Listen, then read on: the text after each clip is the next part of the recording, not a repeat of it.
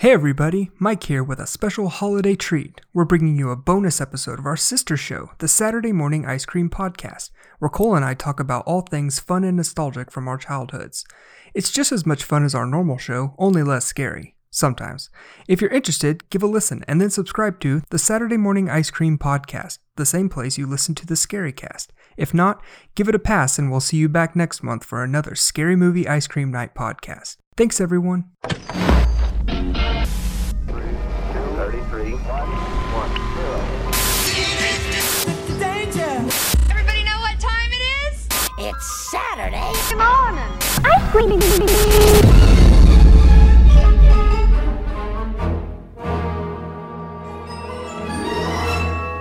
All right, it's been a while. No, that's not the. It's been a while. Is that the song? Yeah. Welcome everyone to another episode of the Saturday Morning Ice Cream Podcast. I'm one of your co-hosts, Cole Roberts. I'm your other co-host, Kyle Durst. Who? Fred Durst, damn it. And I don't even think that's the singer. Kyle Durst.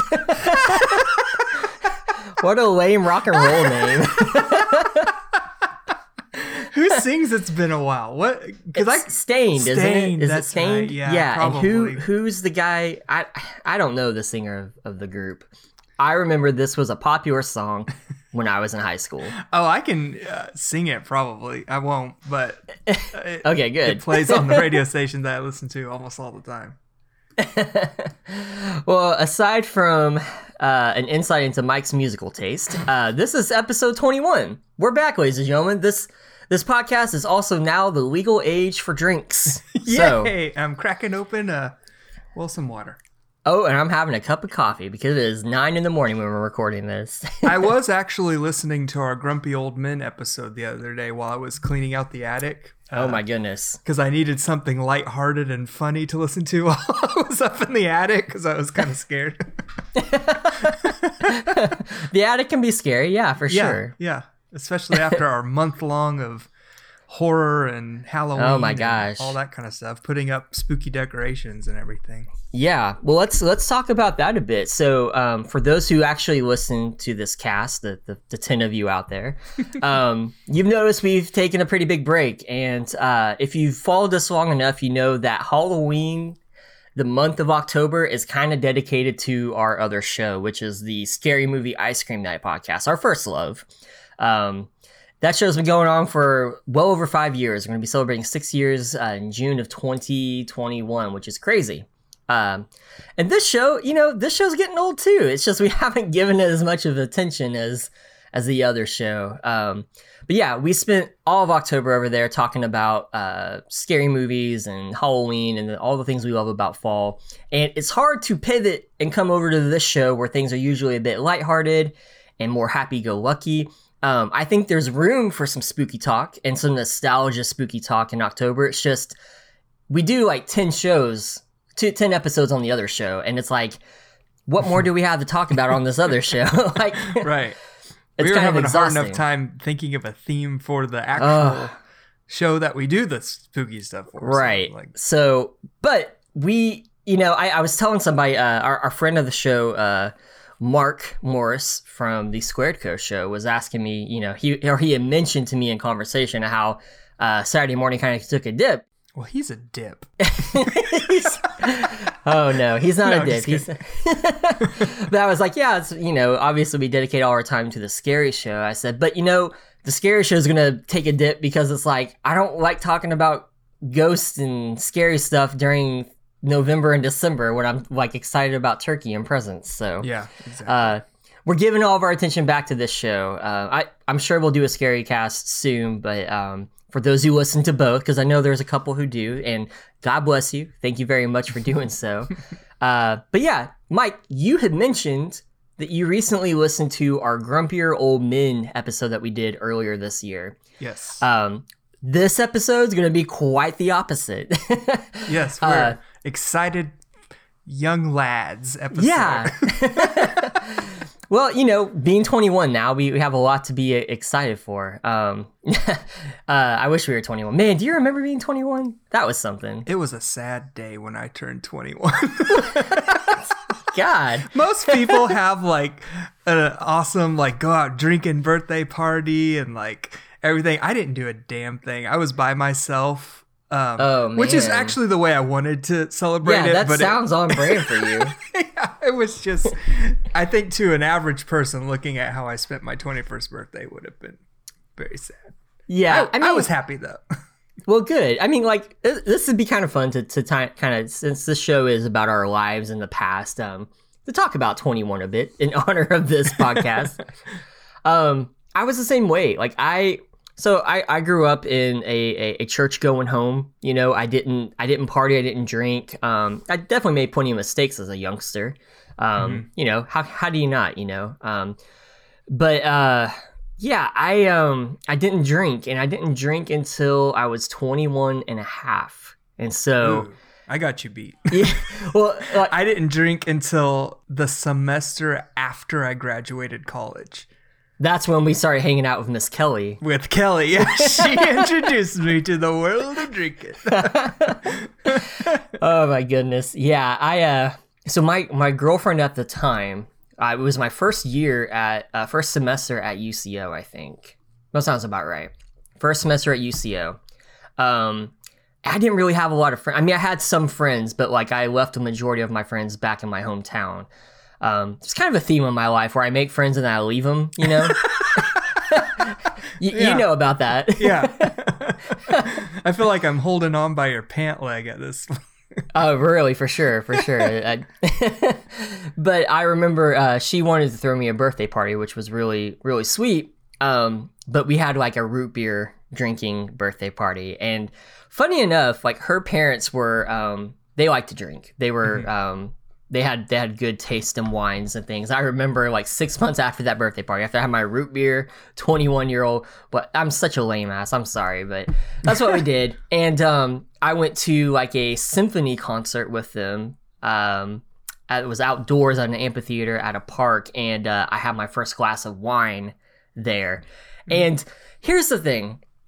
Growing up in the 80s, as we did, our favorite cartoons, our people we respected in the celebrity world made damn sure that you were scared out of your mind about taking any type of drug or drink of any sort.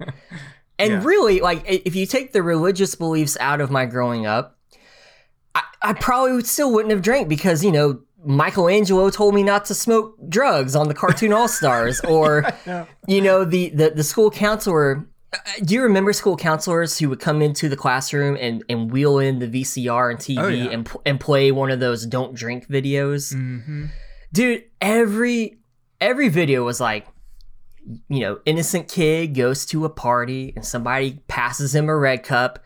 He takes one sip, he gets in his car, and it flips over 90 times and he's dead and his family's suppressed. His dad shoots himself because his kids.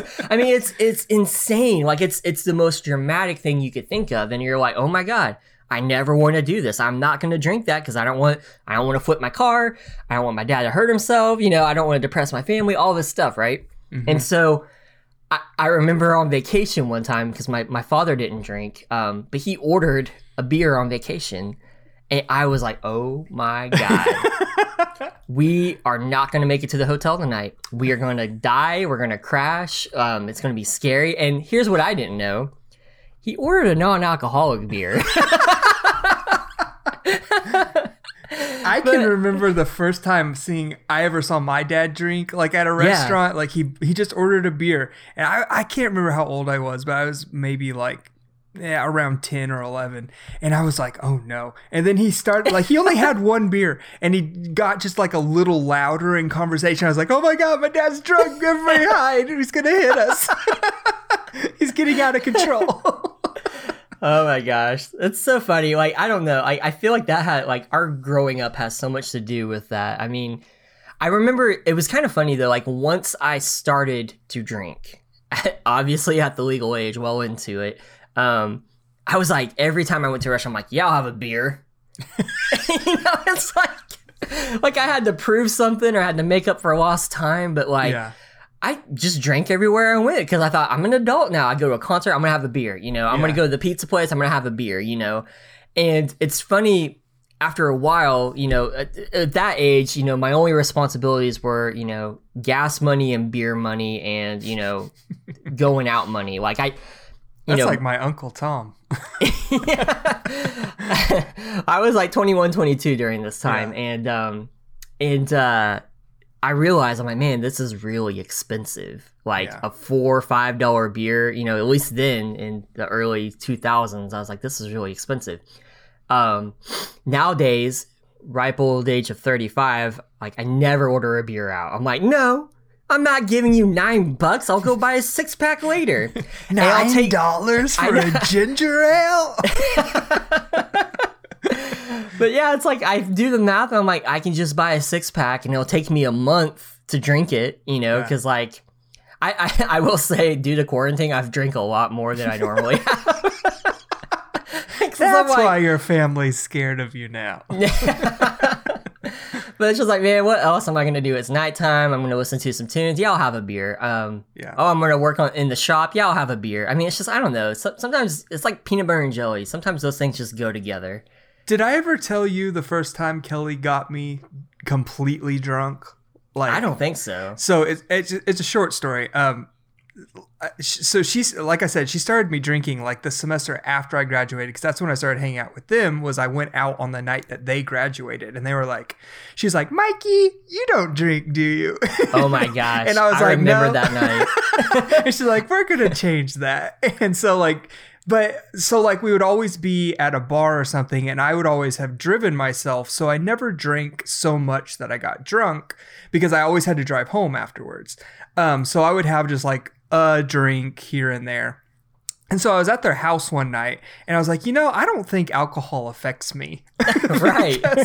because I was like, I've never been drunk before. You guys give me drinks all the time, but I've never been drunk.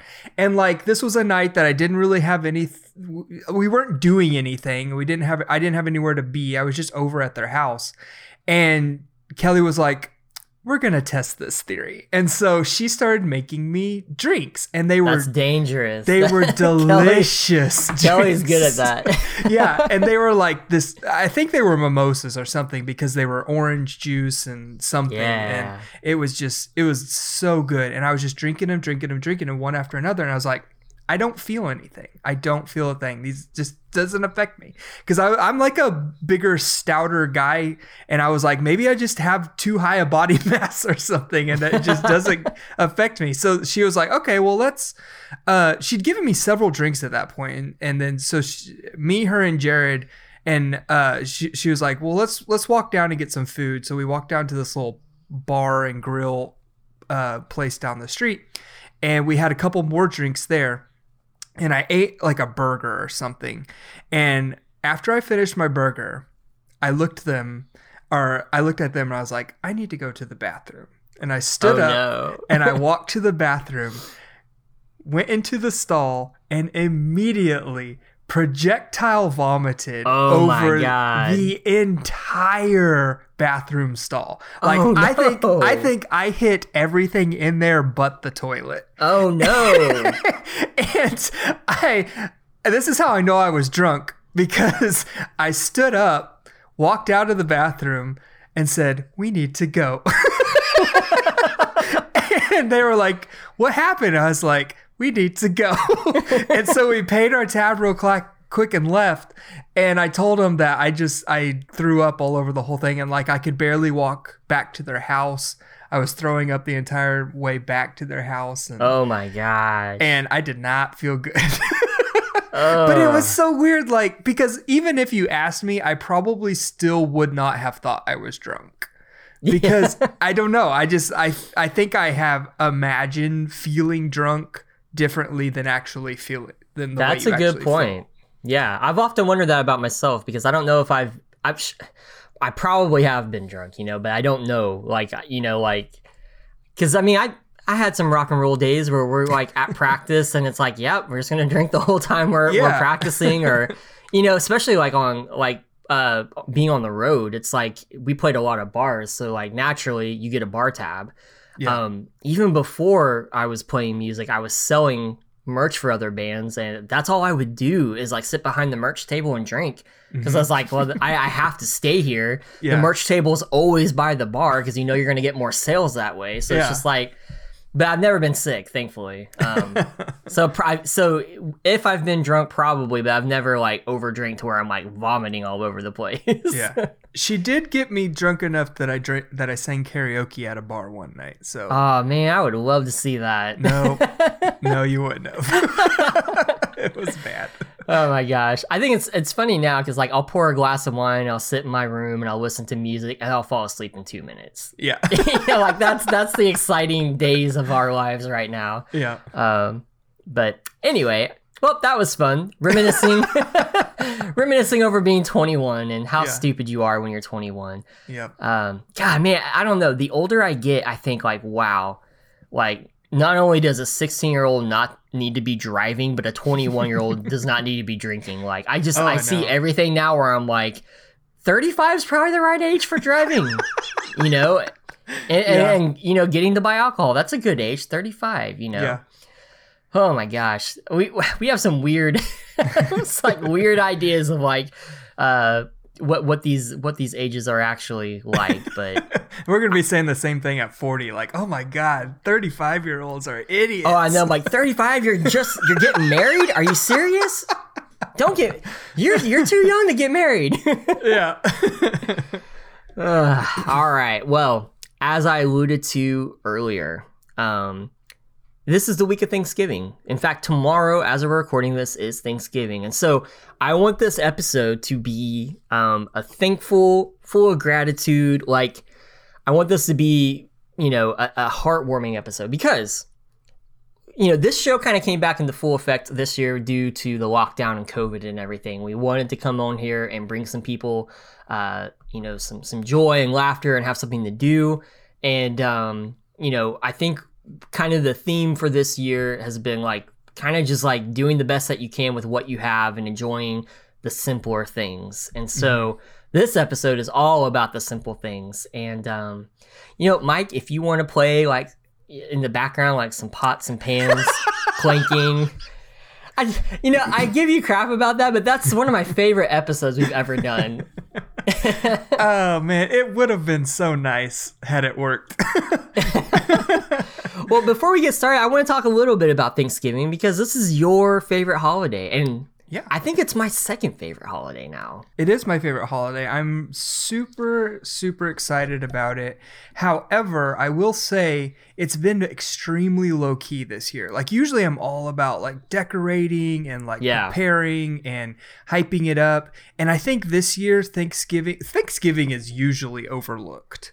Yeah. Especially this year. Yeah, but this year it's like majorly over. Like people, like the second Halloween was over, Christmas trees were popping up in houses. And I'm like, that's too early. No. Okay, like I don't want to tell anybody they can't do something, but no, don't do that. Well, we've kind of proclaimed, you know, if you want to do, I mean, 2020 is the only year I'm going to give people this excuse, right? Do whatever you can that makes you happy. If Christmas trees and lights make you happy, then, you know, put them up as soon as you can. I just know that if I want to live with myself, I need to make the right choice and wait until Thanksgiving evening or the day after Thanksgiving. It's just like, I think it comes from a standpoint of like, I just don't understand it because like it's like celebrating your birthday in a month that your birthday is not. Yeah. Because it's like, we're listening to Christmas music on the radio every now and then, but it's like it's not Christmas time. Like It's like this is so fake to me right now. It's like it's not it. I can't let it get me in the mood for some reason. Yeah, but my personality has always been like I don't like to rush things. Like I really. You spend all year waiting for summer or you wait for, and like, to me, it's like, I have to kind of have those things to look forward to. Yeah. And if I get into it too early, you know, then I'm like, I feel like I burn out faster. And then all of a sudden time seems to like, have no meaning anymore, and I don't have anything to look forward to. Right. It's going to be Christmas Day, and you're going to be like, get this damn tree out of my house. Why is there a tree in my house? I'm sick of this thing. If I hear Little Drummer Boy one more goddamn time. And Heather's like, Mike, it is Christmas. Today. Oh, that's funny. But yeah, I'm with you. It almost seems like, in a way though, I almost feel like tomorrow can't be Thanksgiving. Are you kidding me? Like it's really tomorrow. Yeah, that's what I was saying. I was saying that Thanksgiving is usually overlooked, but so much more this year. So it's kind of this month has really just flown by. Like we barely have any decorations out. We've got a couple little simple things for Thanksgiving out, but like we're not doing our Thanksgiving celebration until Saturday, where my wife's sister will come in. So like that's when we'll actually be cooking all of our stuff at our house. So wow. I feel like I still have a little bit of time to put stuff out, but like we're going to my mom and dad's tomorrow and doing like a little small safe Thanksgiving gathering with them. But it's kind of like, I don't know.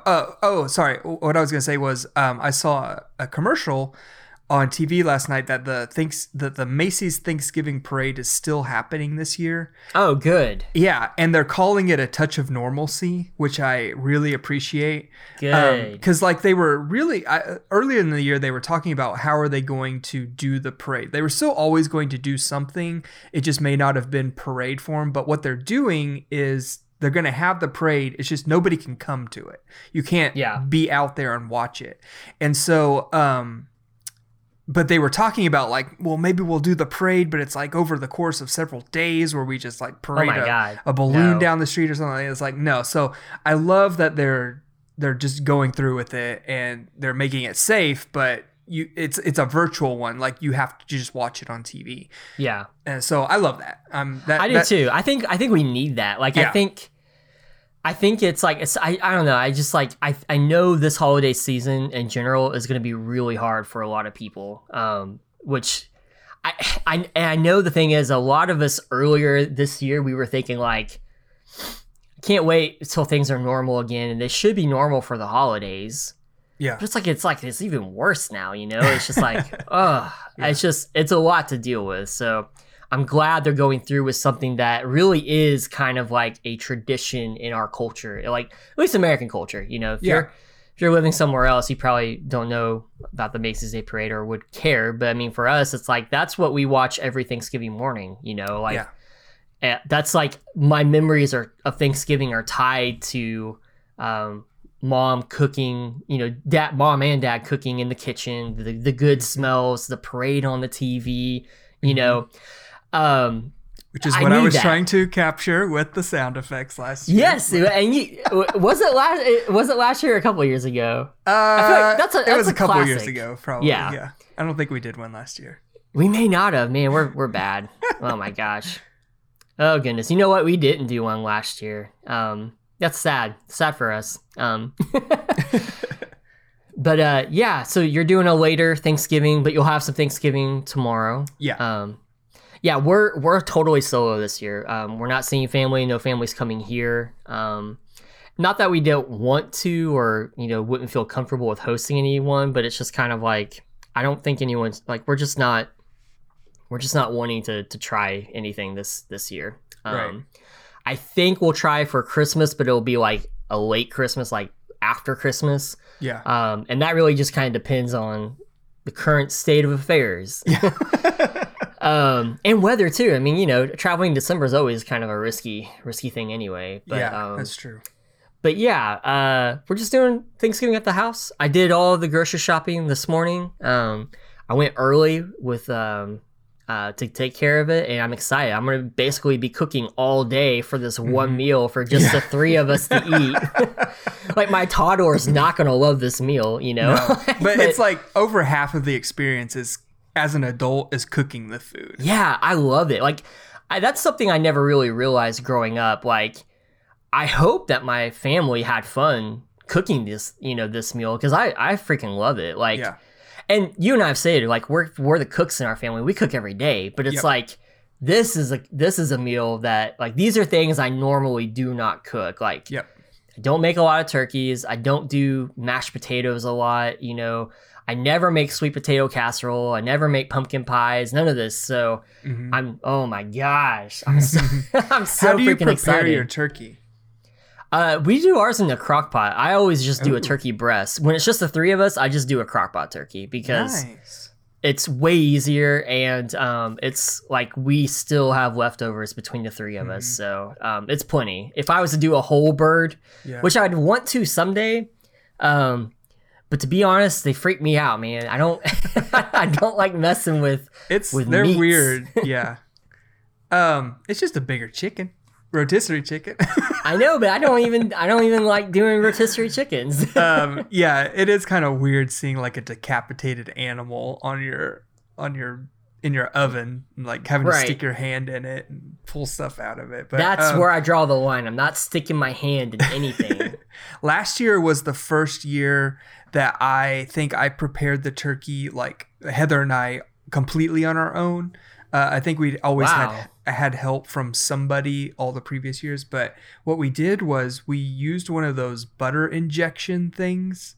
They look like little syringes, and Oh, yeah. you basically just inject butter flavoring into them. It was the best turkey I have ever eaten, and like I have been thinking about it all year up until now. Like I can't wait to do it again. Oh, I'm it is, excited. it is one of those foods that like you don't make except for this type of, like, who just roasts or makes a turkey, a full I know. turkey bird for like any reason other than Thanksgiving. Right. And then I told you, but I'm reclaiming my stature or my status in your eye. I bought a deep dish pie pan, and I'm going to make an apple pie from scratch.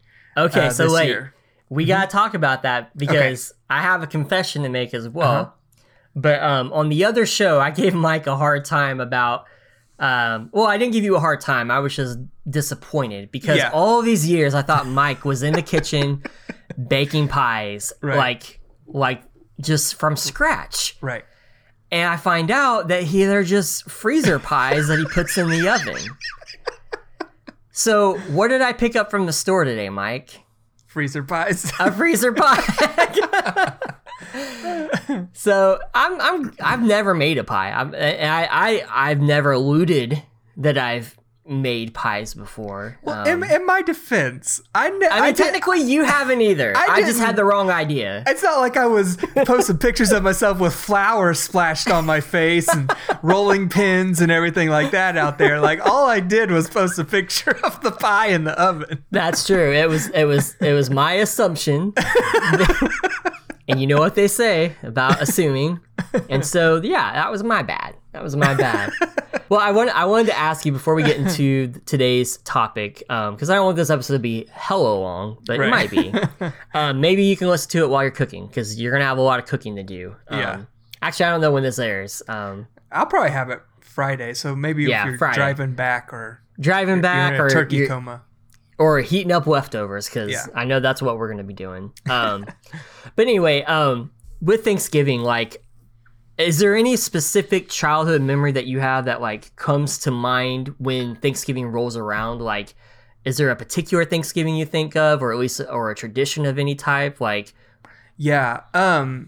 It all goes back to the early Thanksgiving celebrations at my grandma's house. And I think I talked about this in depth on the Thanksgiving show, but it's just like that's the culmination of Thanksgiving to me. Like my grandma was one of those grandmas. Like she wore like the Golden Girls, like puffy sweaters with sequins Yeah. all over them. And she, you know, like when we went over there, she had a very small, I guess technically it was 2 bedrooms. There's a 2-bedroom, 1 bathroom, you know, living room. It was a very small house, and she had 5 kids, and all of those 5 kids had at least 2 children. Some of them had 3. So there was Wow. a lot of people crammed into this little house, and like all the dads are crammed in this little tiny living room watching football, and all the kids are out in the backyard playing with a football or just playing on, her little swing set back there. And all of the moms and my grandma are in the kitchen helping out. And that's not me trying to say something about like gender roles and women need to be in the kitchen or anything. That's just how it was. And like, Yeah. and that's just how I remember it. And but like that's just I have such good memories because like that's what I experienced. Like what I tried to do with the sounds and everything was like re-experience that again, because that's Right. what you heard. Like I would be walking through the living room and you would hear all the moms in the kitchen like clanking with pots and throwing stuff into boiling water and carving turkeys and stuff like that. And we never, because the house was so small, we never had like a table that we all sat around or anything. So like it would be like when the food was ready, you would just go get a plate and then come sit wherever you could find space. And we'd either be in the living room or then she had like this little living area outside of the living room, and we would all just kind of be crammed in there, and then we would all eat together. And it wasn't anything formal, like we wouldn't go around and say grace or say what we were thankful about or anything like that. Like, the TV Thanksgivings. right. But we were all together. Right. And it was great. And it was like that's what I remember. And I want like a big family because of that, right, in the future. And so like, but yeah, that's what comes to mind. And like, that's the only thing that I can really think of when it comes to how often did you have those type of Thanksgivings? Was that like, so my grandma passed away, when I was in high school, I think. So it wasn't many. We didn't do it because like once she passed away, it stopped. We would do it at my aunt's house. Like she tried to continue the tradition, but we haven't done it within the past, I'd say 5 to 7 years. We haven't done like the big family Thanksgiving with my dad's side of the family. And we really never did it with my mom's side of the family. She had a very small side of the family. And those grandparents, her mom and dad, they died when I was younger too. So like it was definitely a younger years thing. I would say, before I graduated high school is when we stopped. Like the last time we probably did those. Yeah. Yeah, it's kind of sucks when you get those like really great traditions and then like something like that happens and you know they kind of fall to the wayside. But yeah, it's interesting too. Being our age, you can kind of think like there's usually like maybe 3 or 4 periods of some type of tradition, where it's like, oh, we did things this way for a bit and then we did things this way for a bit. I know for me, one of my favorite Thanksgiving memories is I had an aunt who lived on a farm in Claremore, Oklahoma. And I think one of my favorite memories about that is like Claremore from Grove is about 50 minutes away. And the trip to her house was like the song to grandmother's house we go, right? Like I sometimes I get lost. Like I'll get in a daze when I see fall. Like it's usually when fall hits and I start thinking about how we got to her house because it was so like the drive was so beautiful. Like Oklahoma can be very beautiful when you're out in the driving off the beaten path, right? Yeah. When you take a wrong turn going to Cracker Barrel. Yeah, exactly. Which, if you didn't listen to our other show, you wouldn't know that story. I forget which shows I know, like who we even talk to these days. But I remember the drive specifically because it was just like there was always this big pond that you would drive by, and sometimes, it would be iced over, and then there was like this like strawberry, blueberry field, and like you just see all the trees and all the farmland. I get so excited thinking about it. Because it's such a memorable drive. We made that drive twice a year because we went there for Christmas as well. Yeah. But I just loved being on that farm. And kind of the same deal. The guys watching football, the ladies are in the kitchen cooking. My aunt would always play. She always listens to the oldies radio station, like Beach Boys and Marvin Gaye and stuff like that. And on Thanksgiving Day, that's when it makes the transition to Christmas music. So there'd be Christmas music playing. My aunt was a phenomenal cook. I mean, like a legit phenomenal cook. Not just like, oh, I liked her cook. I mean, she was insanely good. So them cooking in the kitchen, they had a pool table. Like it was kind of she had moved in to her new husband's house at that time, and he had kind of like a bachelor pad. So he had a den which had like a big screen TV for football, a wet bar, a pool table. So like it was just kind of like this cool like kind of dude vibe going on. And but we'd play pool or we'd watch TV or we'd play on the farm. And so those memories for me, like every time I think of Thanksgiving, I think of that food cooking, the family all together in that house, playing outside on the farm, just the drive. Makes me so happy. I would love to have a farm Thanksgiving or Christmas experience in my life. It's super awesome, man. Like I'm obsessed with farms. I may have talked about it on this show, but I want to have a farm one day. It's like there's an episode of Roseanne where she's like, well, I wanted to have a farm and look at a farm, but not actually do any of the farm stuff. Yeah. Touching of animals or anything like that. Yeah, it's kind of true. I kind of get that. So my family, that my dad's side of the family, who the really big side, has been doing this Christmas thing in the most recent years where we do Christmas in July because there's so many people. It's hard to like figure out everybody's schedule around December time. Yes. And I hate it. Oh, I know. I am like and I'm the only one. It makes me feel like I'm taking crazy pills. Like, how am I the only one? I'm like the least get-togethery person of all of us. How am I the one that's most offended by this Christmas in July thing? And I'm just like, I want it to be around Christmas, and I want everybody wearing sweaters. Yeah. And I want it to be like when we were kids. No, I get it. Like I couldn't handle that either. And plus, like I'm sure you feel bad for your kids because they're just like, what's happening? Yeah, like, yeah. Is it why Christmas? are we celebrating Christmas and it's hot outside? Like, especially in Oklahoma. Good grief. Yeah, it's terrible. Jeez. But yeah. All right. Well, let's get into today's topic. The world's largest auto line is celebrating Thanksgiving by guaranteeing you a minimum trade-in of $11.49 for that old turkey you're driving right now, towards the purchase of any new or used car, truck, and stock.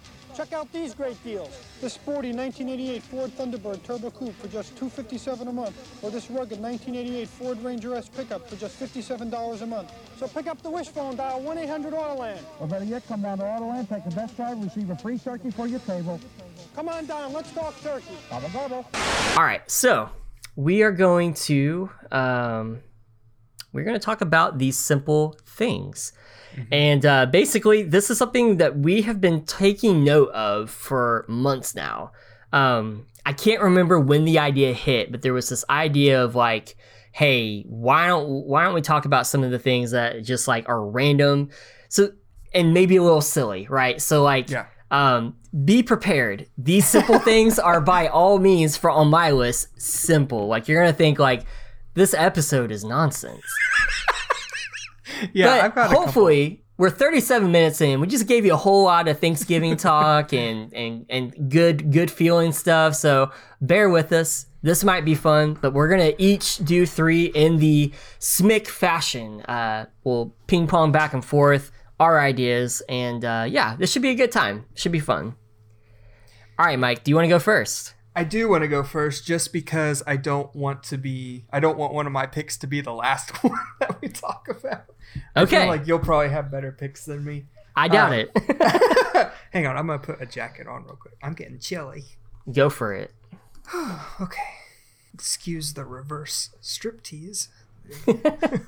Okay. I love it when you put on clothes. Okay, I'm definitely leaving that in.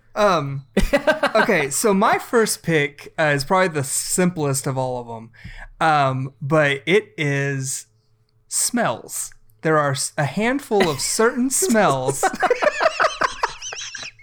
that this is good. This is what I'm talking about. When I encounter them, they either transport me to a certain place in time from my childhood, or they just bring me like this sense of calm and happiness that you just, and I don't know, if I was a smarter person, I want to do like some sort of research on why smells can kind of trigger this emotional reaction in people. Because I know it's not just me. I'm sure there's research out there that somebody has done this. But it's like, I took note of like, what are some of the smells that when I encounter them, I'll have this reaction to. And the first one is kind of funny. But there is a very specific ladies' perfume that I don't know. I don't know what it is because a little story. I've been doing walks in the morning, as I've mentioned before. But I was on the trail the other morning, and I walked past these 3 older ladies on the trail, and one of them was wearing this perfume, and it just like the second I smelled it, it like hit me, and like the smell. It takes me back to elementary school because this was a perfume that a lot of my elementary school teachers wore because that's where I remember smelling it. And it was so funny because when I smelled it as these ladies passed by, it was like, I want to ask them what the perfume they're wearing is. But at the same time, I feel like I'd be like an extreme creepo if I did that. And I just wanted to follow them around on the trail. But I can't be this like 200-pound bearded guy following these little old ladies in the wooded trail just to smell them. Yeah, I'm going to just tell you straight up. You probably shouldn't do that. Yeah. So, like I said, I'm in a conundrum because whenever I smell it, I don't feel like I can ask somebody tactfully, what perfume are you? What perfume are you wearing? Like, should I? If I did, how would I even broach that? It's like I'd love to give that for my wife, but right. It's like, oh, is your wife 85? Yeah. So I don't know. I don't know if it's one of those things that I'll just never Please know. stop talking to me.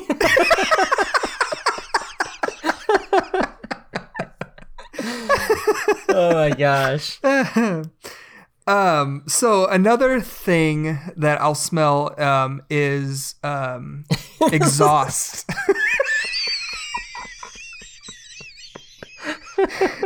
This episode is gonna be fun. It's a good one.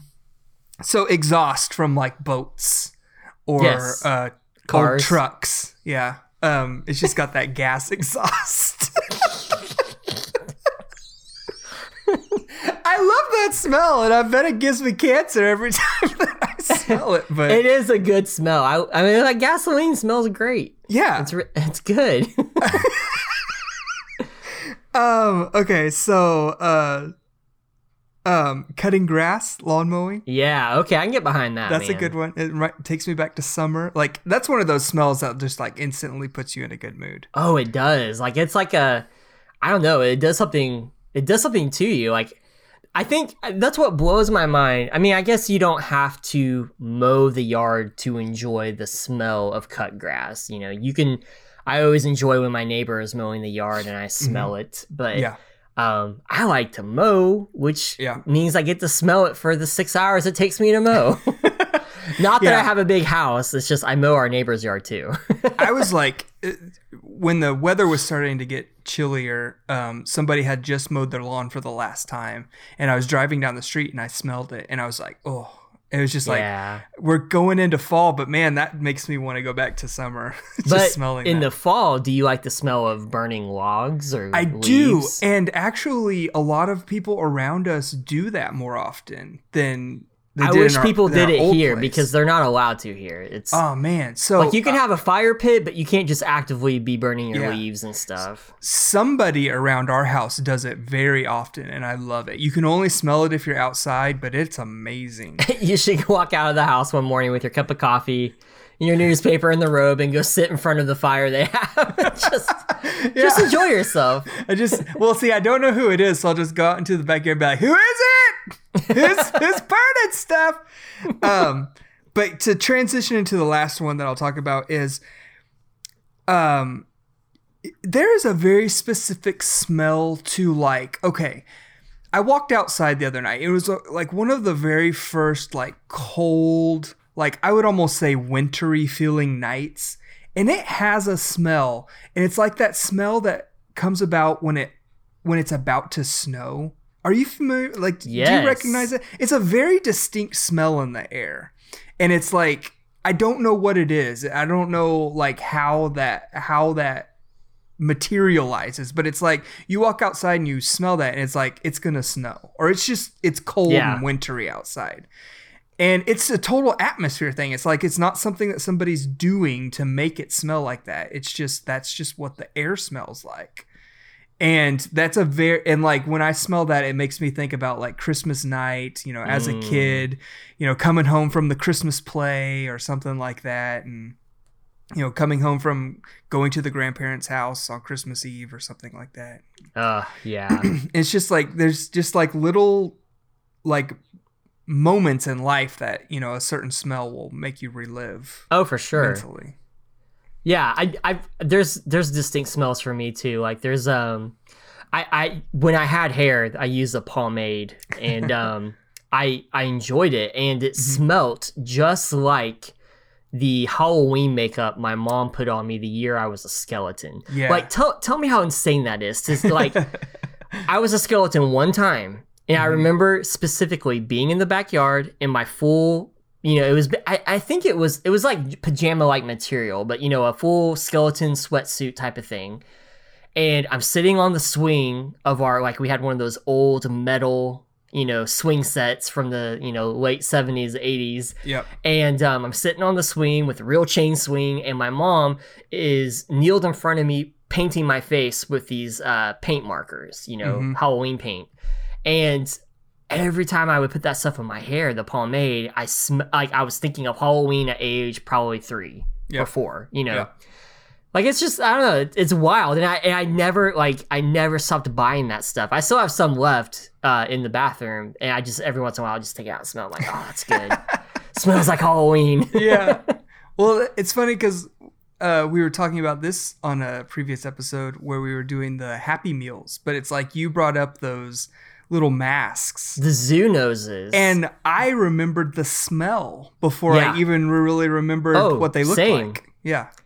It's I want to pay attention to smells more intently, because I think like, oh, am I going to remember this in 20 years? Right. Yeah. I wonder if that's where Stop and Smell the Roses came from. Oh, maybe. I will say one of my other favorite, maybe underrated smells, when you get a hot pizza and you open the box and you smell the mozzarella and the cardboard infused together. Yes. Oh my God, that's a smell. Best. I think that's why we order out pizza. Like, yeah, it tastes good, but if you do a homemade or if you do a frozen DiGiorno, it's good, it's fine, but when you get it from a box, you know, from the pizza place, and you crack that open, my God, that needs to be a candle. Mozzarella cheese cardboard. Oh man, that reminds me. They actually have made a candle based off of a smell that I forgot to mention, but it's bookstores. Like old bookstores, used bookstores have a very distinct smell that I absolutely love. Like even comic books have a very older comic books have a very distinct smell. And I've not smelled it because I've not seen it like physically, but they made a candle out of a bookstore smell. Oh, that's And hilarious. I'd love to have that if I can find it somewhere, but because I love that smell. Yeah, I know exactly what you're talking about. Yeah, because my like it takes me back because like my mom, you know, there's this little strip mall in Edmond where my mom would go do shopping, and she'd let me go to the bookstore because they had a comic book section, and I can just remember being in there for like hours, just like thumbing through the comic books and oh man, and that I love smell, that. yeah, it just takes me back. Going record shopping has the same effect. Like if you get into the used section, there's a very distinct smell. But even when you get into the new section, very distinct smell. Like the plastic sleeves, man. Like they just, I'm like, oh, I'm gonna spend some money today. Yeah. My wife is gonna be so pissed. And she's like, what did you buy? You're like, but the smells, the smell. I know. Dude, every time I like go to a shop, my wife knows I'm going to be texting her within the next hour, be like, is it okay to spend $50? Yeah, that's funny. All right, that is a great pick. Long live Smells, man. Shout out to Smells. We're going to be smelling a lot of good things tomorrow. I'm very excited. Yeah. All right, so my first pick are auto shops. Oh. So this is something, I don't know what it is about an auto shop, right? Something in me, and we will do an episode probably next month, kind of encompassing, all the things that 2020 has brought us. Hopefully the positive things, because God knows there are some positive things that have happened this year. But I've always just kind of been into, I don't know, like I don't consider myself a manly man. Like I'm very sensitive. Like I cry. Like I don't like watching sad stuff. Like I will cry. It's a fact. Like I don't care how heartwarming the message is. Like do not let me watch it. I'm gonna bawl. I don't want to do that. I take things very personally as well. I'm a very sensitive person. I'm a very artsy person as well. But there is a side of me that is like the manly man, where I'm like this year alone, man, working in a shop, building things, sawing wood. I'm like, oh my God. I went to Home Depot the other day and did some Black Friday shopping for tools. I freaking love tools. Like, yeah. So back to auto shops. I know nothing about cars at all. Like the car I have is the car I've always wanted. And I've always wanted a Scion XB, which is the box looking car. And when they first came out, they were a box, and I thought that was sick. I loved it. But when they started making more, they did more of a curved, less boxy, more aerodynamic. And that's the one I have, and I love it. It's my dream car. I paid for it by myself. And I own it. It is mine, and it's like 11 years old now. But it's my baby. And, not knowing a lot about cars, I have to take him to, the auto shop sometimes. And, it's usually like there's a difference between an auto shop and a garage. I'm talking about auto shops in the sense of like O'Reilly's or Auto Parts or AutoZone. Not AutoZone. Thank you. Yeah. Because the times I have to go there is because like I'm needing some assistance. Like, maybe it's to get my battery jumped, or maybe it's to buy oil or a part or something. And when I go into those shops, they're usually very low key. There's not a lot of people shopping in there. It's not like a grocery store, but I love looking at how organized everything is. I'm just like, man, if I knew what any of this stuff was, I'd probably be very excited to be here right now. And maybe because I don't know what everything is, I'm like, I really like that. And like, so specifically, when I was working in downtown Nashville, there was a couple of times I had to go to the O'Reilly's that was surprisingly like a block away from the office building I worked out of. And so I'd had to go there a couple of times to like get my car, kind of looked at, or get an opinion or buy some things. And so it's just like, and it always happens in the summer. So there's these memories I have of like early morning on a hot summer day, and everybody's in the, all the workers are in the autos or in the O'Reilly's, and they got their uniform on. They smell like grease, because that's one of those smells I like car grease. And they're just, they know everything about this stuff. Like it's fascinating to me. Like they know everything about carburetors and spark plugs and lights and wipers and oils. And I'm just like, I'm just excited about it. And like, I see people like stocking the shelves and organizing things, and it just makes me so happy. And there's almost always a soda machine in there that still sells cans. It's like a crappy old soda machine that probably needs to be serviced all the time, but they just don't want to update it. Oh my gosh, like it makes me so, it's like one of those things I don't go to but maybe once a year, but it's like Disneyland. Like I go there, I'm like, oh man, smell of gas and oil, and there's crappy soda machine, and there's products I have no idea what they are, but it's cool. Like I like being in an environment when people like know what they're doing, and it's like a specialty type of thing. Yeah, I can absolutely get behind that, because I'm the same way. Like I don't have to go there often, but I get excited when I do have to go there. And I'm never like, oh man, I have to go to O'Reilly's. Right, It's like, oh man, I can't. I'm kind of excited about this. Yeah, and like you, I can't really put my finger on what specifically it is about, because like I don't know what Yep. half the things in there do. Even Exactly. half. I probably know like what a quarter of the things in there do. But yeah, I think there's something kind of funny to this. I was thinking about this the other day of how like you and I, like we can talk about stuff that you would see on Pioneer Woman or Martha Yes. Stewart and like Woman's Day magazine. But then at the same time, we could go outside and fix our car. I'm outside with a chainsaw, cutting up logs and throwing heavy logs into, dumpsters and stuff like that. And like doing real man's work. And like, it's like, I love that we can like transition like that. Just I back do and too. forth. I love like I don't subscribe to gender roles, right? Like, I don't I think if you do anything you want to do, whatever Yeah. makes you happy and it doesn't hurt anybody, you go for it. But it's Right.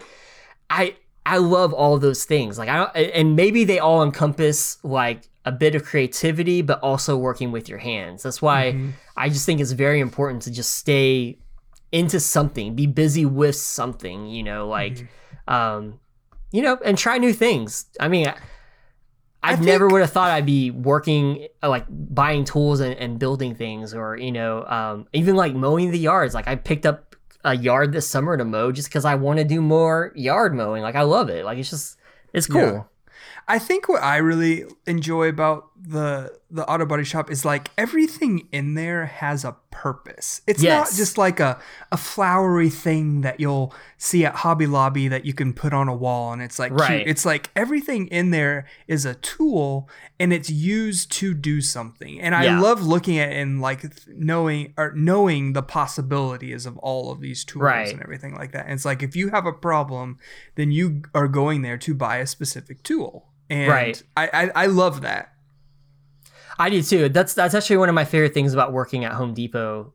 Is I really like that most of the time people are coming there because they're trying to fix or make something, and so there's not a lot of just crap laying around. Like it all serves a purpose to some extent. Yeah. Sure, when the holidays come around, there's decorations and things like that, and those aren't necessities per se, but yeah, it is kind of fun. Like I don't know, I've worked in grocery stores and stuff like that in the past, and it's all about the fluff. It's like, yeah, I want you to get your ham and eggs and milk, but also here's all these, trinkets and like, weird things that, you could put in your house.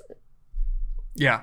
No. Just make a lot of sense. I've always said mechanics, car mechanics, and people like that are the savior, the real heroes of the world, because like I don't know how to do anything like that. And if the world was comprised of men like me, cars would just be abandoned at the side of the road left and right. Because nobody would be able to fix them.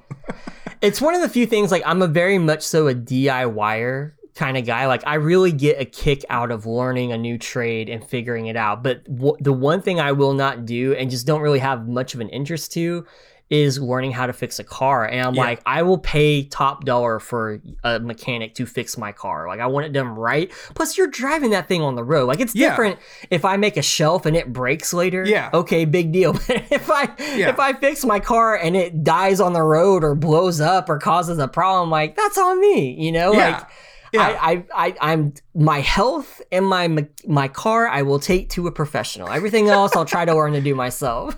Yeah, and like big appliances, like I'm just not even gonna try, because I know that like for the one thing that I have to fix, there's probably like 5 or 6 things that are directly influenced by that one thing that I'm trying to fix.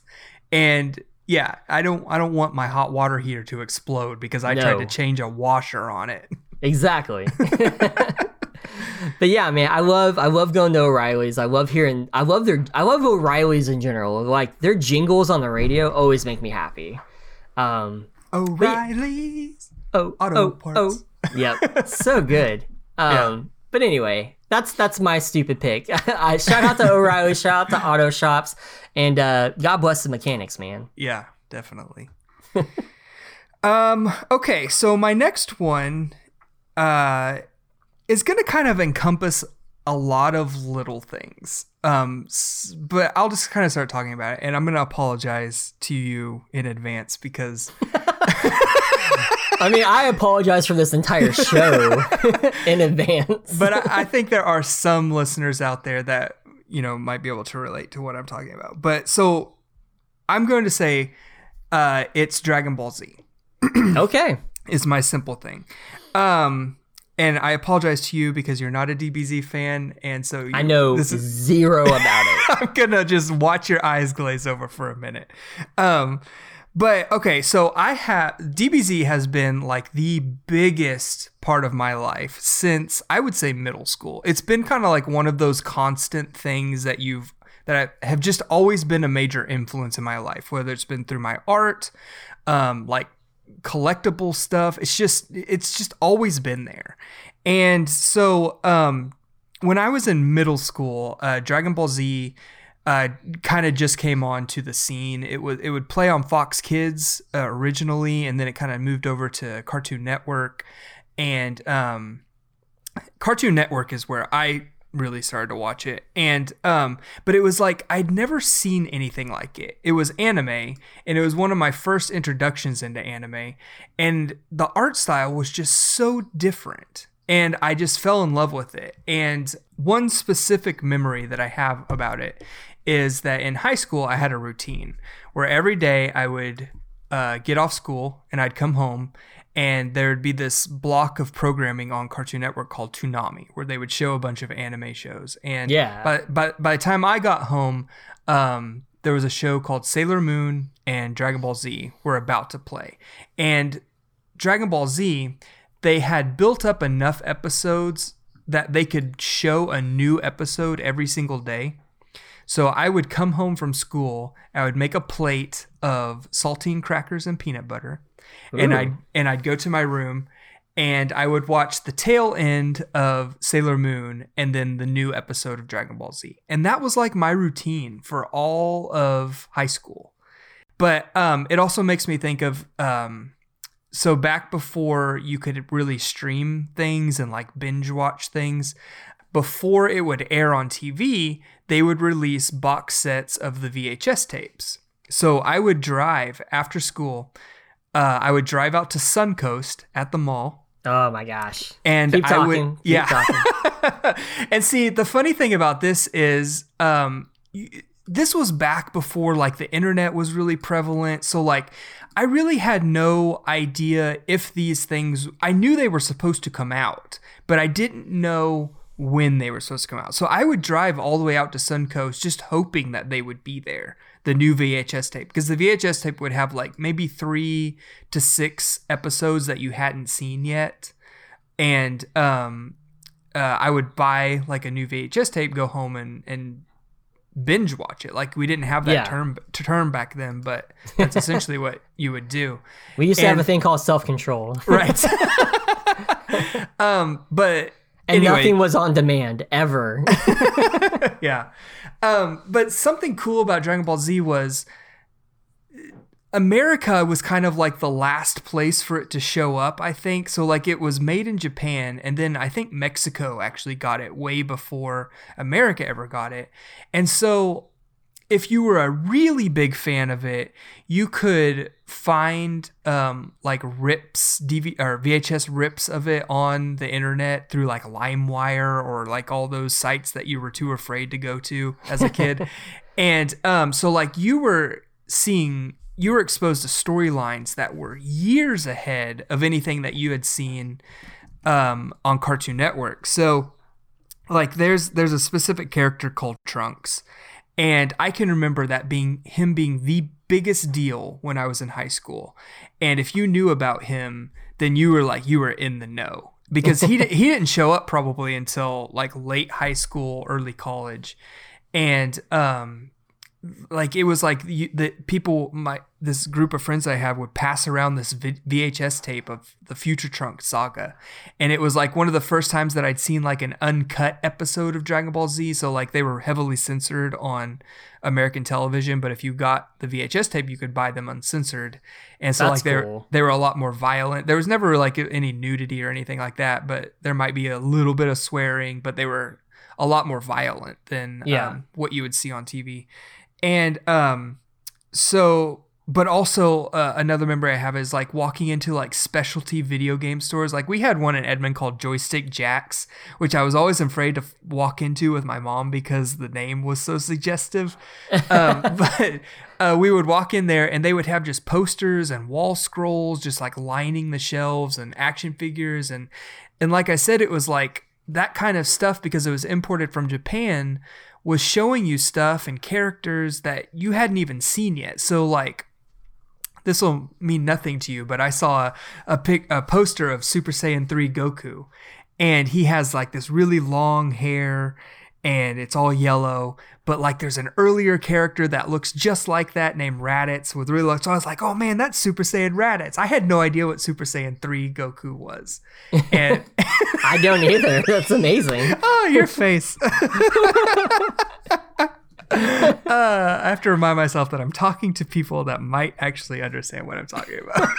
Someone listening might. But like the main point that I want to get across is that memory, that simple memory of, you know, getting in my car. I'm 16 years old. I've not been driving for very long, but I'm driving out to the mall where our Suncoast is. And I go in there with my own money that I've earned working at a grocery store as a courtesy clerk, sacking groceries. And I buy a VHS tape of 6 episodes of Dragon Ball Z that have never aired on television. So they're new to me. Yeah. And I drive them home and I put them in my VHS player, and I've got my plate of saltine crackers and peanut butter, and that's just how I spend my afternoon. And it was amazing. No, I know nothing about Dragon Ball Z, but I know that you enjoy it, and I really like too that it's something much older than it's like. It's weird how relevant it still is. Yet Yeah. it's been around for a long time. It started out as a comic book. The comic book started in the early 80s. Oh wow. So like it was a manga called Dragon Ball, and then it evolved into Dragon Ball Z. That's kind of like the sequel. And then there was Dragon Ball GT, which I don't think was a comic book. It was just a television spinoff. But now there's Dragon Ball Super. So I mean, it's still going. Right. It's been around for as longer than we've been alive. Yeah. And it's still popular. Like I volunteered some time at a middle school a couple years ago before COVID happened, and I was blown away that the middle schoolers knew who these characters were, and they were not relevant characters. They're not characters that are in the show today. They were characters from the previous shows, previous series, and I was like, how do you even know who these characters are? And it was mind-blowing to see how relevant it has stayed. Yeah, I mean, especially when you look at things like, you know, Thundercats or, obviously Ninja Turtles are still pretty relevant. Yeah.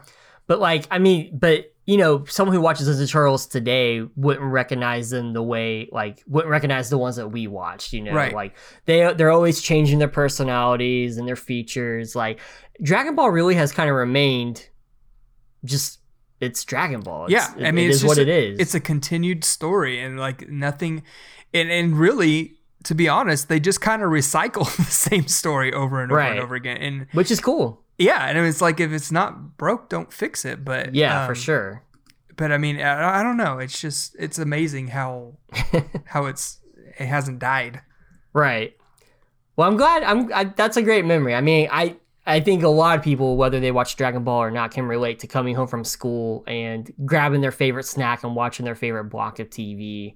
Yeah, I know. I will say, like, what I am kind of jealous of when you're hearing you talk about that is like the idea of like getting VHS tapes that have like uncut, uncensored versions of it. Like, I feel like everything I watched was kind of safe. You know, like, you know, there's not going to be like an uncut version or things like that. So it's kind of cool to hear that, like, you know, there's this whole other, level of this you can go to if you shop at the right places or know the right people. Anime was it was almost kind of taboo back then because like your parents didn't know what it was. If parents knew what anime was, they either knew what it was and thought it was all just like cutesy and cartoons and stuff like that, or they thought it was porn, which Right. there definitely is some of that out there. But like, I can remember the very first anime movie that I ever saw was Akira, and Akira has some,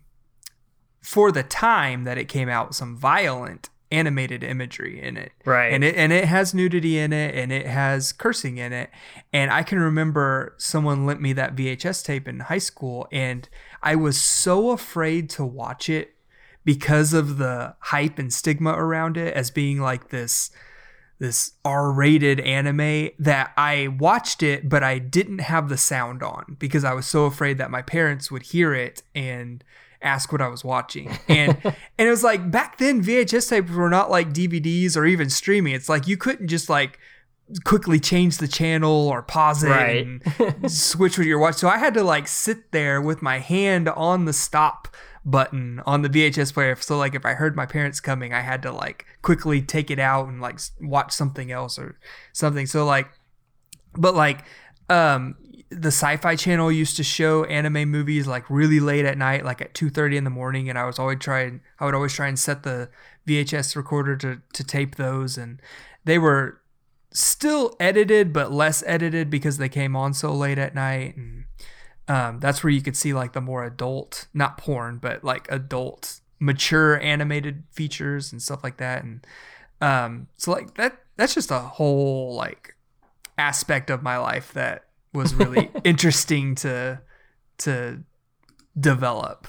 Yeah, for sure. Yeah. Well, it's even cooler too that it's like it's still something you enjoy. Like I can honestly say there's not a lot of things that like while I have a big fondness for some things still from my childhood, there's nothing that I'm so actively like always pursuing. Like even Ninja Turtles have kind of died down for me. Not because I dislike them, but because where they're at right now is not where I am or not where I'm interested, you know? Yeah. But anyway.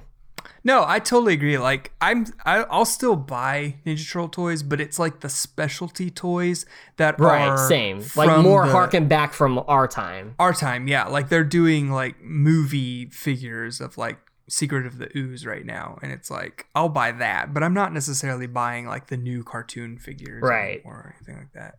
Yeah. Yeah. But yeah. Awesome pick, man. Thanks. And even though I know nothing about it, I enjoyed hearing about it. Well, you can come back to the conversation now. All right. All right. So I mean, it's kind of hard. I'm just kind of randomly picking from a list I have because I have a list. There's more than just the three I'm talking about. Yeah. But let's see. I'm gonna go with old guy YouTube. Is what I called it. I don't even know what that means. Well, let me define it for you.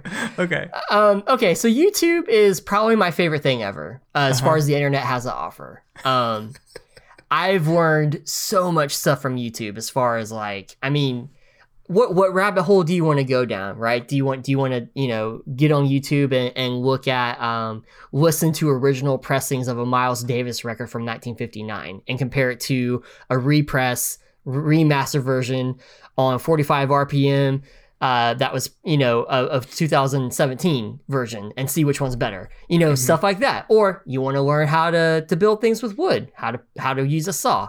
You want to hear, some crazy conspiracy theories because it's just interesting and funny. Yeah. YouTube is a great place. Not to mention all the cool stuff you can do, like look up commercials, I remember one time I was scared to death of a ride at Universal Studios and I quickly got on YouTube to see a live version of the ride to see if I would actually make it. I was like, okay, yeah, I can do this. Here's what they don't tell you. The drop was way worse than it looked on, on the YouTube video. What ride was it? I almost tossed my biscuits. I think it was like the Mummy ride. Okay. But yeah, anyway, YouTube is wonderful. But the thing that if you spend enough time on YouTube, you know that there's a lot of people out there, and it's fine, right? There's two groups of people out there. There's people who are just wanting, actually, there's not just two groups. There's several groups. Here's a few examples. You have people who are out there just documenting their life, whether it's interesting or not. Okay, that's fine. Sometimes that's interesting. I specifically follow someone who is a bit of a vinyl collector enthusiast, but he also owns a farm. Mm-hmm. And I like watching the farm videos a lot. Like, it's a lot of fun. Mm-hmm. And then, you've got people who think their life is just so unique and special, that you have to watch them make their coffee and put on, fix their hair and, drive in their car to the place they're going to go spend their money at, et cetera, et cetera. Mm-hmm. A little bit more in the vein type of YouTubing. Mm-hmm. Then you have people who are just out there wanting to put information out there. Like they buy, like God bless them, they buy a Ryobi push mower from Home Depot and they're like, hey guys, I just got this new lawnmower and I want to show you how it works. And here's where you put the oil, that comes in really handy when you buy the same product and you're like, oh man, how do I change the thing on this? That's exactly where I go when I need to like fix a lawn tool. Like my weed eater, I couldn't figure out how to rewire it. Like put the wire back in it. And I was like I just went to YouTube. Exactly. It's amazing. Yeah. And then you have people out there who are hustling and trying to make money, and that's fine too. I mean, if you're making money off YouTube, great. It's just when I talk about old guy YouTube, right? Okay, if you go and watch YouTube video from people who are like in their early 20s, maybe early 30s, they have a very specific way of filming their videos. Like they almost always have like a ring light set up, and you can tell by the light in their eyes, the catch light, it's like that ring light. They're using a nice camera or a really nice iPhone. The videos are usually pretty short. They're usually 2 to 3 minutes. They're heavily edited. There's hardly any mistakes. You don't ever see younger people like fudge on the camera. Like they don't flub their words, like, because they erase all that. Like it's really about they're living that curated lifestyle. Like what you're seeing is the best version of what I can do. No mistakes, no like human error involved, right? Yeah. And they have a particular way of talking. Like they almost always end the video with like, share, subscribe, ring the bell, get the notifications, join my gang, whatever. And it's not an actual gang, but like be my fan. Yeah. It's fine. It's not for me. It's silly, and I do follow a few accounts that I get a lot of great information from that run their things very polished, and that's fine. I have a respect for that. That takes a lot of time and effort to do that. Yeah. But old guy YouTube is like, hey guys, how you doing? Like it's awkward. Like they're just talking to the camera, and they're kind of, they're usually from like they were kids in the 70s, and so they pick up on things like catchphrases, like I'm not gonna name names and accounts of these channels I watch because I don't want to embarrass anyone, but there's a guy who does vinyl videos, and he always will end his video when he points to the camera and says, and remember, vinyl is final. It kills me every time. I love it. Oh my God. I love it so much because I'm thinking like, that doesn't even make sense. Like I love records too, but streaming's massive right now. Like it's not final. It's just back. It came back. It literally died and came back, Yeah. But like it's like these guys will, or keep on spinning. Just I love it. Like it's like watching a local commercial sometimes. Where it's like it's not polished, it's a little goofy. There's definitely human error involved, but I love it because they really are doing this for the fun of it. They know they're not making a dime off these videos. They know, and really they're just connecting with other people in their age groups, people in their in their 50s or in their 40s. They're just wanting to find a community. They haven't been on the internet that long. They're just like, they're figuring it out. And I like that almost more than the people who are like almost robotic. Like even the keyframe of the art for the videos are all the same of like, surprise face, big type, big, like it's all clickbaity feeling, but like YouTube old guys, there's like the whatever uploads as the screen, a still from that video, that's what you get. And it's usually hilarious. Like somebody's got their eyes closed or, they're like looking away from the camera.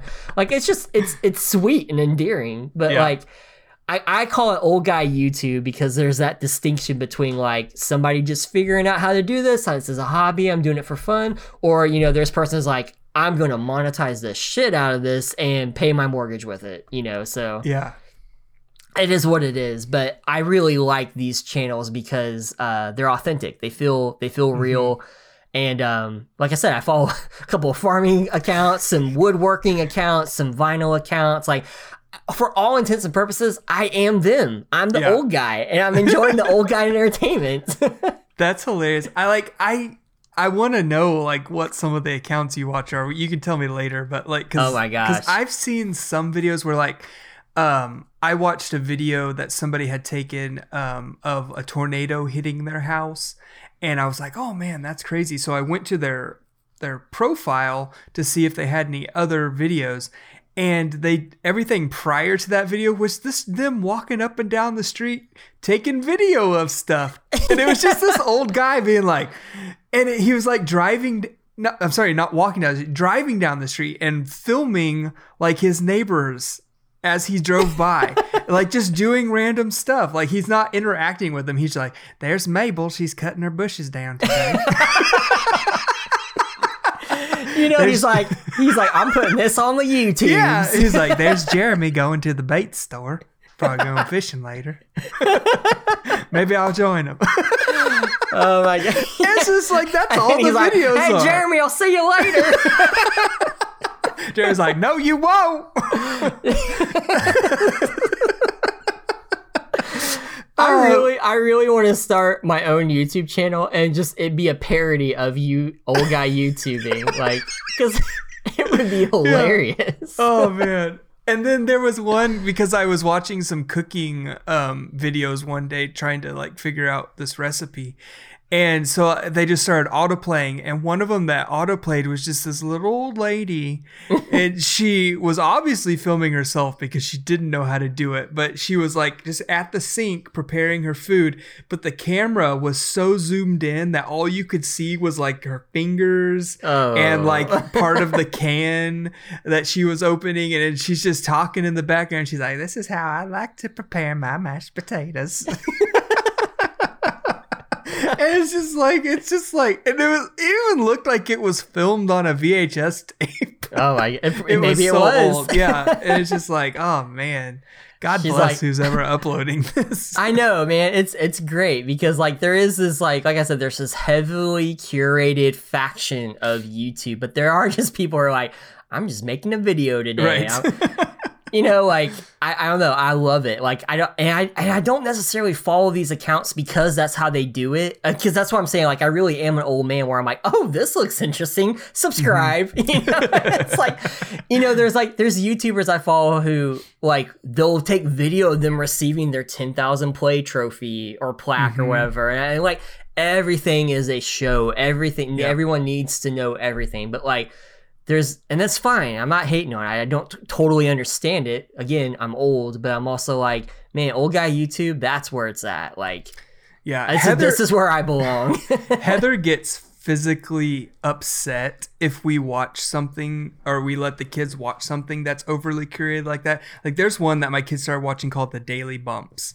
And, they like did that exact thing where they got one of those little plaques for like the 10,000 views thing, and we were watching it, and Heather was like, are they making money off of this? And I said, oh yeah, do you want to know what their net worth was? And I told her, and she was like, turn it off, I don't want to.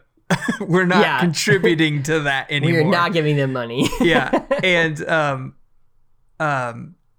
I just forgot what I was going to say, but yeah. Oh, this isn't one of my picks, but shout out to like local commercials. Like I love that you brought that up. Like I love like car commercials and local like mattress outlet stores. Yes. Oh, they're so good. There's so much to be enjoyed. Like it's kind of funny. Like, you know, like people get plaques for how many views they get.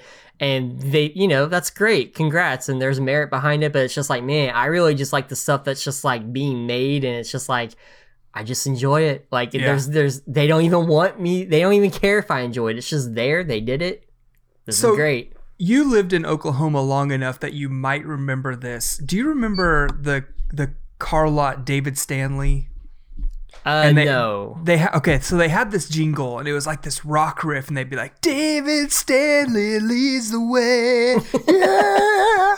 But like in the early days, and I cannot find this on YouTube, and if I ever do, it'll be the greatest day. But they had this character, and it was like a Bermuda shirt and sunglasses, but it was like the Invisible Man. So like all you saw was the glasses and the Bermuda shirt, and like he might have had a hat on too, but then like the face, everything part of the body was green screened out. So it was just this like character on screen talking to you about all the cars and everything. And I was like, I can visualize that so perfectly. I probably haven't seen it in 20 years. But I can't find it on YouTube anywhere. I can't even find any proof that actually existed. But they just brought that jingle back. Like I heard it recently in a commercial, and it made me so happy. But I love it when they had like just funky brand things like that. Oh, like I that know. Bermuda shirt guy, and yeah. It's just like something clicks with that person that's behind their business, and they're like, that's it. That encompasses everything about, about me and about what I'm doing. And like nobody else gets it, but they're like, I don't care. This is what we're going with. Yeah. Like nobody's going to be able to see me, but there's a guy that used to do like a mattress or outlet commercial. I think it went out of business, but that people have actually hired him to do their commercials because he was so eye-catching. But he was a bigger guy, and his arms never moved, but they moved at like the elbow. He'd be like, come on down. And he just had this very unique like arm movement, circular arm movement. Like tiny propellers. Yeah. And I've seen him on other commercials since his factory shut down. And my gosh. That's amazing. Yeah.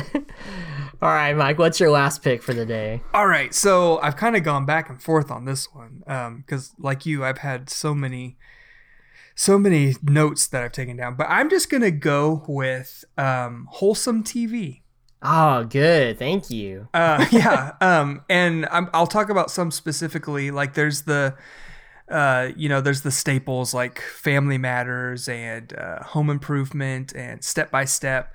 They're comedic, but they have a wholesome element to it.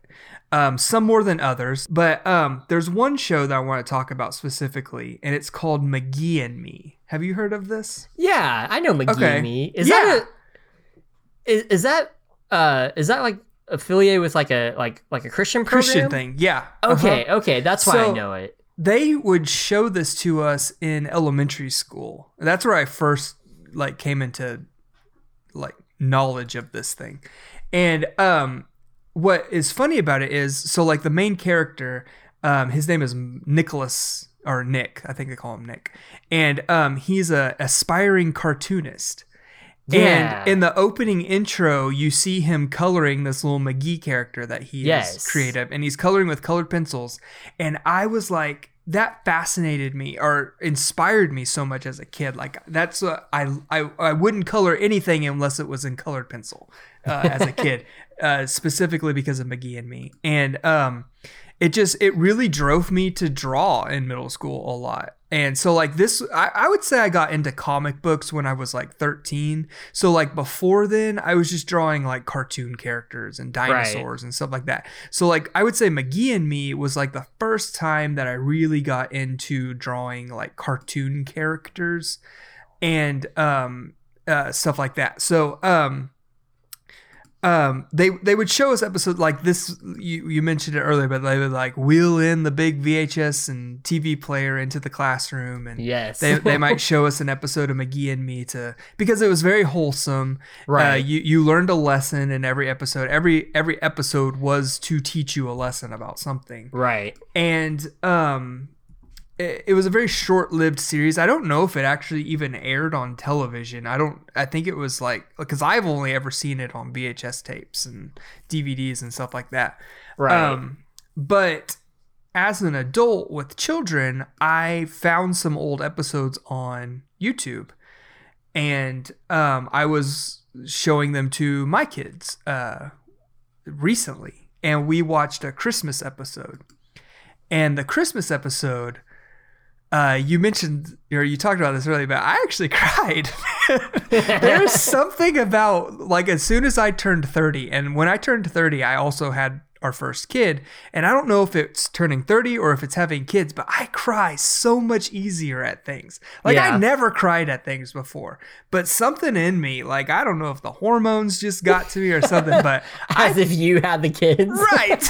But I way too easily cry and tear up at things. I teared up when my kid was watching this idiotic, stupid, what is it? Elf on the Shelf Christmas special on Netflix the other night. And like Colt's just sitting there like dead-eyed, glazed over, like not even interested. And I'm sitting there like, oh my God. And like, but like McGee and me, I just love that these kind of wholesome things exist because they're very pure. And I can't imagine that there's any sort of ulterior motive to them. Obviously they want to make money because it's a product out there, but they're not cynical in any way. Right. They're not necessarily even that funny. They're just out there to, teach a lesson, a very wholesome lesson that that's the kids thing. should be learning. Like McGee and me, I think it belonged to like, I looked it up, so I'm not going to act like I just know this. It's an American Christian television series, right? So I remember watching this. I don't even remember watching it in church, but I remember watching it at school because I don't think there was there was never, at least not that I can remember. There may have been an episode or two that could have been, but like there was never a shoving this belief down your throat situation. No. Like it really is just about like the first thing, if you Google McGee and me, the episode The Big Lie comes up. Mm-hmm. And it's just about how you shouldn't tell lies, not because you're going to go to hell because you told a lie, you know, but it's just like lies hurt people, lies confuse people, like those are the lessons, you need to learn as a kid. It really is just about being a good person. Like I remember a show we used to get on VHS tape. We may have had a subscription to like a Christian video club maybe, because we had this thing called the Buttercream Gang. Do you remember them? No. It was kind of like, imagine like Babysitter's Club, but it was like, I think it was all guys. Let me look it up real quick. But I remember it was a very wholesome show. Yeah, it was a group of boys. Like they liked fishing and playing outside and playing baseball. Mm-hmm. Just wholesome content. Like really just about like, being a good person. Yeah. That's about it, Yeah. Like the Christmas episode, I'll talk about the imagery in a minute, but like literally all it's about is like there's a bully that is kind of like the constant bully character throughout the entire show, starts getting involved with like a really hard gang. And I say hard in the sense that it's a Christian television show. So it's like they're just in leather jackets and, and hanging out in a seedy part of town. But like you don't see them really doing anything. But they're older people. Like this guy looked like he was probably 28, almost 30. And he's this, young middle school kid is hanging out with them. And so it's like it might feel as an adult, it felt like there was more implications that something more sinister was going on there. But it's like the main character kid, he showed this bully kid some kindness, and you could obviously see that he didn't have the best home life. His parents, may have been abusive or didn't care about him that much. So he was, trying to find what he was lacking at home in a gang. And it was like out. Right. And it was just the act of this Nicholas kid showing him kindness and saying, hey, you don't need this to get what you are looking for. Right. Come home with me. Come experience Christmas at my house. And he invited him to Christmas. And I think he eventually came with them. But the gang member tried to mug the main character kid, and the bully kid wound up saving him in the end. So that was kind of good. That was the part that I kind of teared up at. The Christmas imagery is just like everything that I want to experience again at Christmas time. It's like people are wearing like those thick, like shoulder padded sweaters, and like the mom's hairs is perfect, and everybody has like big and sprayed. Yes, and everything is decorated like to the nines, and it looks like a Christmas play everywhere you go. And man, I just love it.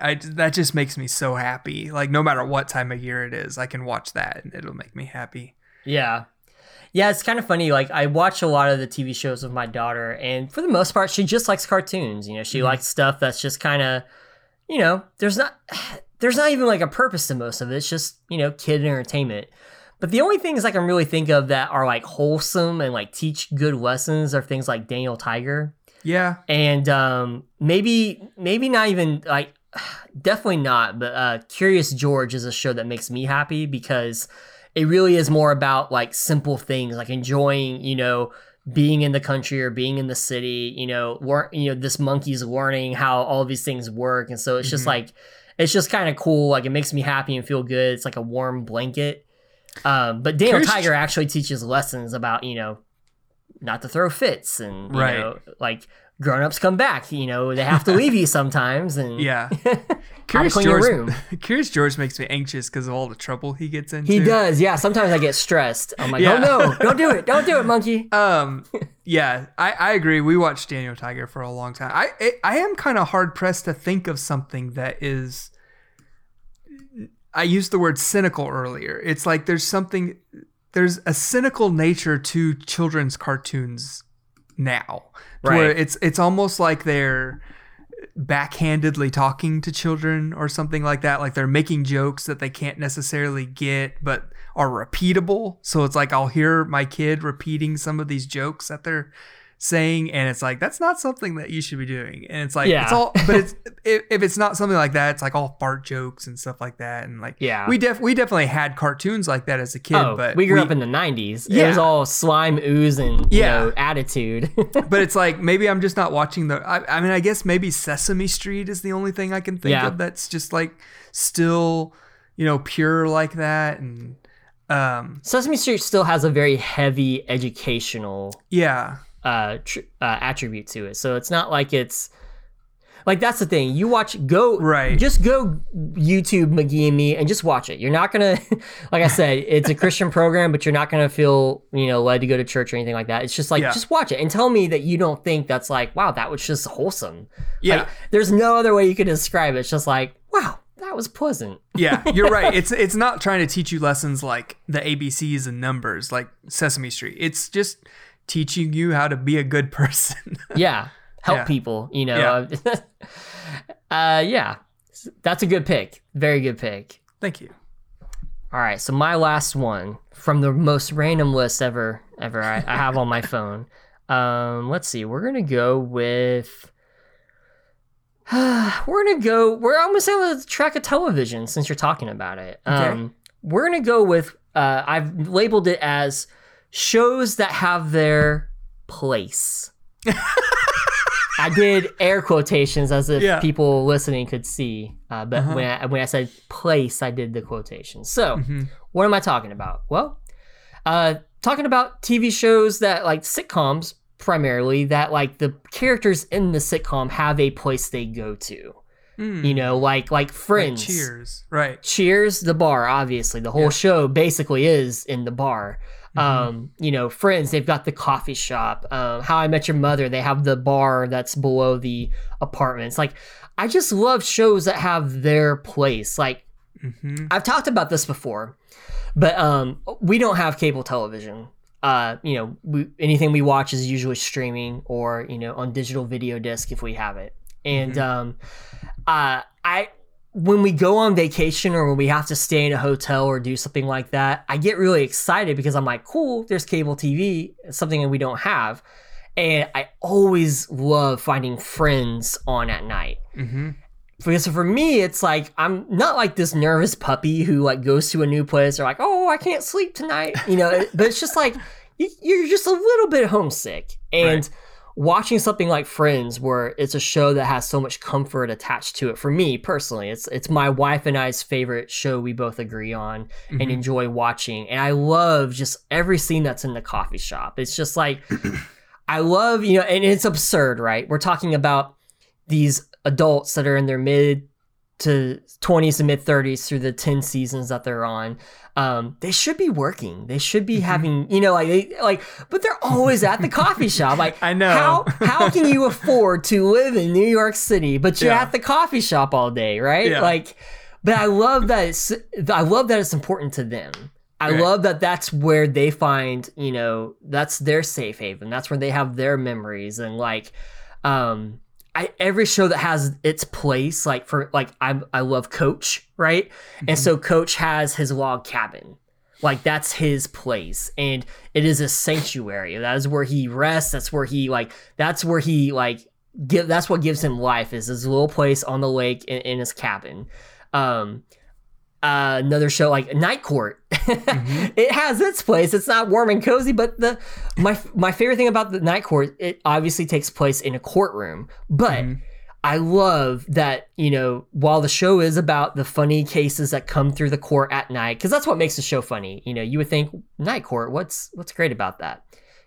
Well, the cases that come in at night are usually bizarre. It's like, you know, some guy actually thinks he's Santa Claus or a magician, or, you know, some guy thinks he's invisible. You know, it's just like the weird stuff, because the weird people come out at night. Yeah. You know, so that's what makes the show very entertaining and funny. But there's this cafeteria in the lower level of the building they're in. You know, and I get this feel, I'm like, oh man, it's like 10 o'clock at night in New York City. And they're just down there. Like the city, you know, New York City is busy, but most people are probably sleeping right now. But these people's day is just getting started. And so they're having their coffee, they're having their breakfast at 10 o'clock at night in this little cafeteria. They're talking about, you know, what they did the other day. Or, you know, I get this feeling of like, I want to be in that cafeteria. Yep. With my tray, hanging with these guys, drinking my coffee. There's the little kiosk right over there with the man selling the newspapers and the candies, and that he's always really funny. Like, the place is what I'm talking about. Like, that's how I know when a show has its place, is when I want to be in that place. Yep. That's the best way I can explain it. No, I 100% agree. And that's like something that I've never even really thought of until you brought it up now. But it's like, back then, TV shows, they had to have places like that because they had to build the sets. And it's like, it would cost way too much money to just like constantly be thinking of new places for them to go. So it's like, they have to have the apartment that they live in, right? The coffee shop that they go to. And then like, you might be able to pepper in like a couple places, like maybe the street outside of the coffee shop that they go to. But it's like Friends, for example, they really are only in a couple of different places because they're all filmed in front of a live audience. Yeah. You know, like watch any new show on Netflix, like, you know, whether it's Haunting a Bly Manor or the show You or whatever, that show takes place anywhere it wants to. Yeah. It doesn't because matter. cameras are so small now. Like you can go anywhere. But they're back almost then, always on location. Yeah. Like back then, the cameras were like bigger than the people operating them. Right. So it's like they had to stay there. So like it makes me think of the show like Modern Family. Like if the family was going to a soccer field to watch one of their kids play soccer, they were going to a real soccer field. Right. But like on Roseanne or something like that, if they had to go to a soccer field or a baseball field, they'd have to probably build that set on a soundstage, and it would look like it was on a soundstage. Like the background would be one of those roll down papers with like a background printed on it. Yes. That's something you'd never see today. No, absolutely not. And if it was, it would be green screened and like a real video playing in the background. So it's like, they could probably fake it a lot better. But it's funny when you watch a show like King of Queens or you know, some of those early 2000s. Even a show like Mom. If they're driving in the car, that's a green screen behind them, which is hilarious. Like, and you can always tell. And I love watching the background of the scenery because they'll pass the same pizza place 25 times in that conversation. Like, there's like a beginning and an end to this to this green screen B-roll in the background. I love seeing the same place keep popping. I'm like, whoa. They either have a lot of Pizza Huts or they just keep driving in a circle.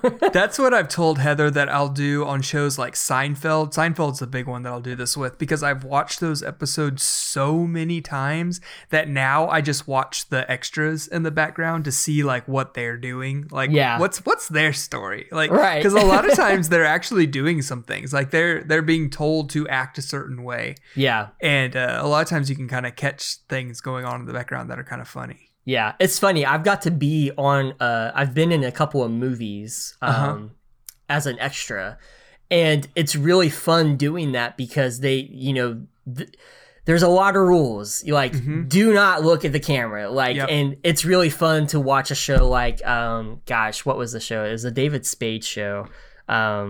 Just Shoot Me. No, it was after Radio? that. No, it was after that. It's the one where, they're living in New York City and he's like the third wheel of like this married couple's relationship. I don't know. Gosh. Oh my gosh, it's going to drive me nuts that I don't know it. It was hilarious. It was a very funny show. But anyway, there's a diner that they're always eating in. They eat all their meals at this diner, in the apartment complex. Yeah. And anyway, I love watching the extras on that show because there'll be somebody like staring at the camera. And it's like they just totally break the wall there. But anyway, do you have is there a place is there a place that gives you the same feeling I'm talking about where you're just like, oh man, I want to be there? That's if I could go anywhere right now, it would be that place. I can't.